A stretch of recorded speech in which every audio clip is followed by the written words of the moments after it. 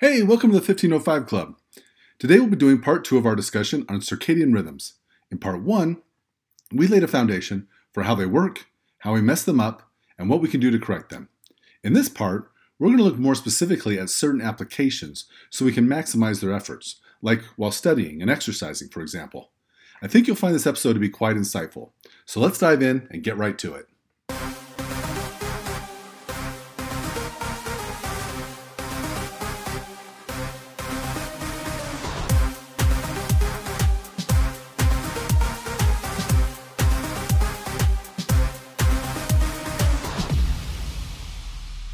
As a brief review of what we talked about last time, your performance at any moment during the day is primarily determined by what you did the night before, when you ate, and how much you slept. To better understand this aspect of our circadian rhythm, let's take a look at some of the machinery that drives them. Modest fasting and exercise have the same brain-boosting effect due to something called BDNF, which is brain-derived neurotrophic factor. Neurotrophins are a family of growth factors linked primarily to nerve growth. BDNF is a neurotrophic that grows more and better nerve connections between the cells in the brain, leading to better overall brain function. One study, conducted with well-controlled conditions, showed that if you take a person who sleeps for 8 hours and give them the same math lesson every day for a week, by the end of the week, this person will have mastered that particular lesson, going from scoring a 10 on a scale of 1 to 100 to scoring 100. But if the person sleeps only 4 hours, they go from 10 to 50. They master only half of the material.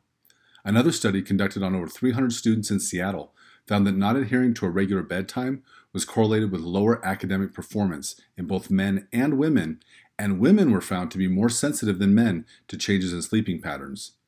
This is interesting because one thing that the research has demonstrated time and time again is that school start times are counterproductive for actual learning. This being the case, if it was our intention to correct it, school should never start before sunrise. When you're a student, it's important to consider early morning light exposure, eating on a regular schedule, and avoiding bright lights in the evening, which could lead to poor food choices and going to bed at a regular bedtime. Besides studying, exercise is another area where proper circadian rhythm can make a big difference. Consider the case of Piet, as told in the book by Dr. Panda. Piet was a milkman who worked in the Netherlands. Piet worked as a milkman all his life, and he retired around the age of 60. He looked forward to retirement, when he would be able to sleep in late and stay home to relax. Most of all, he looked forward to spending less time on his bicycle, which he had used every day to deliver milk. Piet soon developed a new schedule. He would sleep in until 8 o'clock or 9 o'clock in the morning, and sometimes he would stay in bed until 10 or 11 o'clock in the morning. Alone at home, he would stay up late to watch TV, and gradually his schedule shifted so he was sleeping as late as 11 o'clock or noon. He would barely leave the couch, and he snacked on whatever was in the refrigerator. He was also getting frail. After a few months, Piet started to feel low. He started seeing a psychiatrist, but the depression only got worse over time. He finally had to be admitted to a hospital and was scheduled for shock therapy. Fortunately, a second psychiatrist who worked at the hospital stepped in and read Piet's file. She realized that he had never had any sort of depression in the past during his entire working life, and only small anecdotal descriptions of sadness from when his sister had passed away or during high school. Initially, she thought he might be suffering from post-retirement depression, but while Piet was under observation, the psychiatrist noticed changes in his sleeping pattern and his sun exposure. She made the connection that during his work life, he was waking up early and going outside to distribute milk, exercising the entire time. Yet, in retirement, there were whole days when he was staying at home with little to no exercise or sun exposure. The psychiatrist changed Piet's sleep schedule and put him in a new room with lots of morning sunlight. She had him meet some of the other people at the hospital, and every day they took walks together in the morning and the afternoon.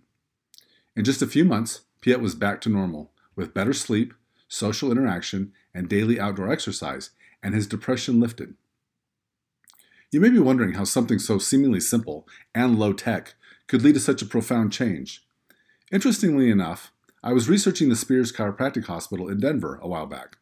I was curious to know more about what they did and how they managed their patients. One of the interesting findings was that every morning, every patient, regardless of their condition or severity, was to be taken outside to spend at least 30 minutes outside in the sunlight. At the time, this was viewed as a foo-foo therapy that gave the appearance of wellness without any real value. Today we know this might have been one of the most therapeutic things that was done for these patients. Speaking of this, let's take a moment to look at the modern hospital visit. I don't know if you've ever had the misfortune to spend the night in a hospital, but I have. One of the most annoying things that they do is to come in during the night and turn on all the lights so they can check on you and give you your meds or whatever. The problem is that at this point, we can nearly quantify just how much damage is being done by disrupting the circadian rhythm in this manner. That at the very least, they are delaying the rate at which you improve, which will result in additional hospital days and more cost. And at the very worst, they might keep you from recovering altogether and lead to a higher mortality rate. What hospitals should do, if they knew the science and valued the health of their patients, would be to switch their lighting from blue light to amber light as the sun goes down. During the night, orange light would allow the nurses to do their jobs and check on their patients without disrupting their patient's circadian rhythm and impairing their ability to heal or get well, or even just sleep through the night. Unfortunately, the problem with most hospitals is that they're run by hospital administrators who are not physicians. And the problem with most hospital boards, just like school boards, is that they're generally filled with people who are unqualified to be on them. In regard to the hospital administrators, who are simply glorified bean counters, Winston Churchill famously said that the financial people should always be kept on tap, but never on top. This is probably the most obvious reason why healthcare gets more expensive and procedures worse results with no accountability. For all the lip service given to evidence-based care, there's hardly anything more evidence-based than the circadian rhythm, yet nothing is done to harness this power for the sake of the patient. On the flip side, what better opportunity do we have to demonstrate genuine evidence-based care and to deliver something that can genuinely make a difference than to offer insight and tools to aid the body in creating proper healing and function? All right, I'll get off my soapbox now, but I think this is one of the greatest opportunities before us, and clearly nobody else is interested in it. So let's go back to exercise. I'm sure you know that exercise has a powerful influence on hormones and immune components. So let's talk about some of those and how exercise is linked to circadian rhythm. After exercise, our muscles produce interleukin-15. IL-15 is known to increase bone mass, but it also causes deeper and better sleep. The fact that you might feel like you sleep better after exercise isn't just because you're tired. For this reason, if you're trying to correct your circadian rhythm, it would be a good idea to include exercise to harness its positive benefits towards sleep. In addition, muscle cells also produce irisin. Irisin is correlated with obstructive sleep apnea, and exercise can reverse this. Obviously, sleep apnea is a major impediment to obtaining high-quality sleep, so this would be another great benefit of exercise and its effect on sleep. To make this connection even more profound, there was a study that was done to look at the internal clock itself. By turning off the brain clock, but seeing that mice still operate like they have one, we discovered that the muscle clock can regulate both the brain and sleep. Additionally, exercise increases production of heme, which regulates genes involved in fat and glucose metabolism. There's another aspect of sleep that affects movement. Cartilage cells don't multiply as much as other cells, but they produce a glue-like substance that forms the cushion between the bones. Most of this substance is produced at night in accordance with our circadian rhythm. When it's disrupted, this production is diminished, leading to symptoms of osteoarthritis.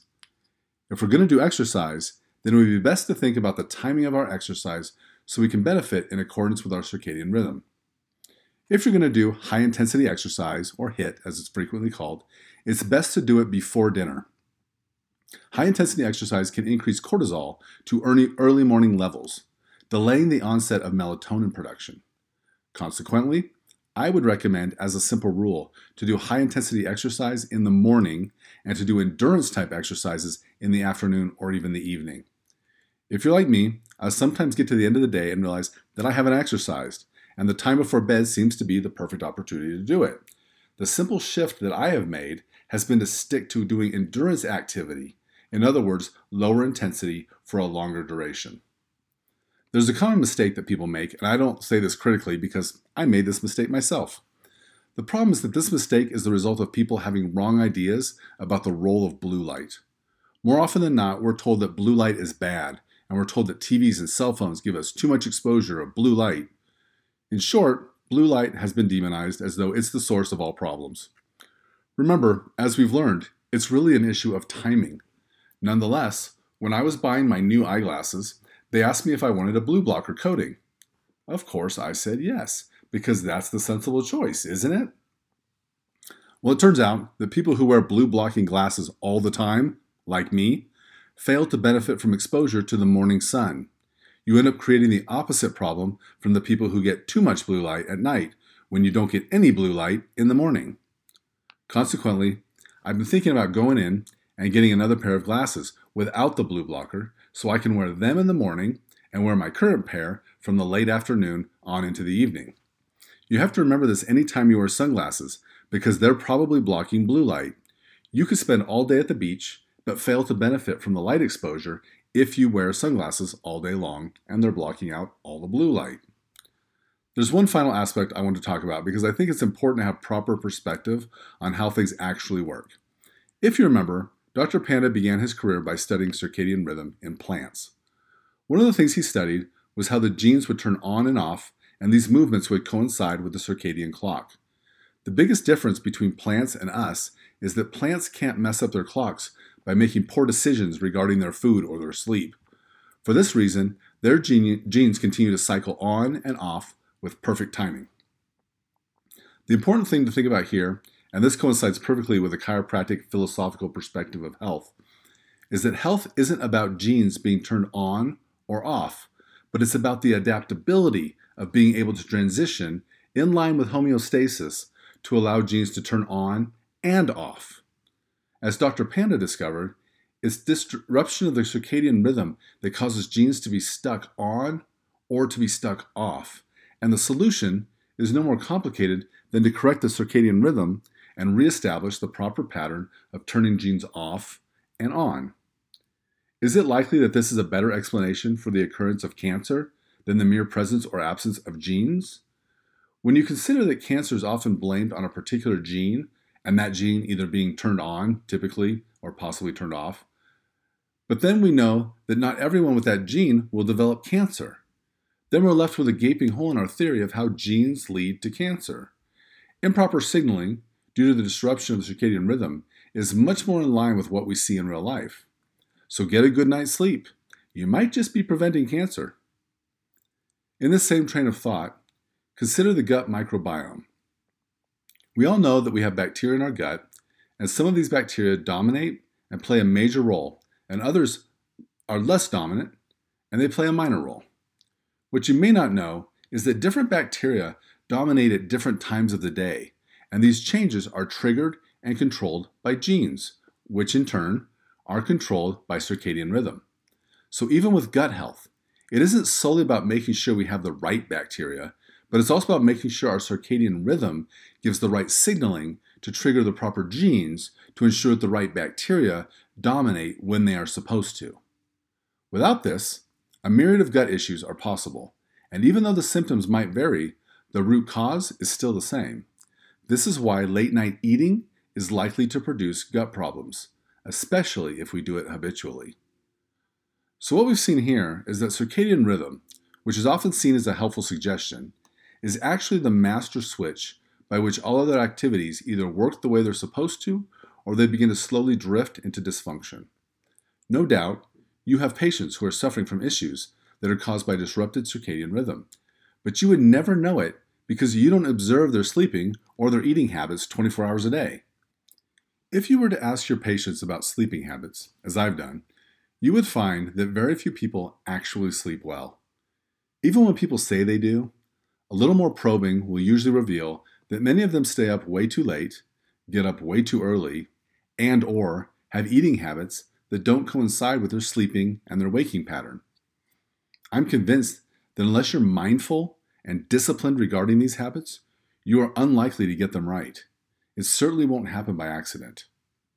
I'm belaboring the point, but needless to say, this is a great avenue to address with patients when they're not getting the results you might expect them to get. Rather than get frustrated, as often happens, we just need to dig a little deeper and make sure the patient's body is functioning as it should on the most basic fundamental level? Well, I hope you've learned a lot over the last 2 weeks about the circadian rhythm. I know this is something I never learned about in school. Hopefully, it's something we can begin to incorporate into how we help our patients. This really is about the closest thing to a miracle cure just by allowing the body to work the way it's supposed to work. As always, I hope you have the very best week possible, and I'll see you again next time.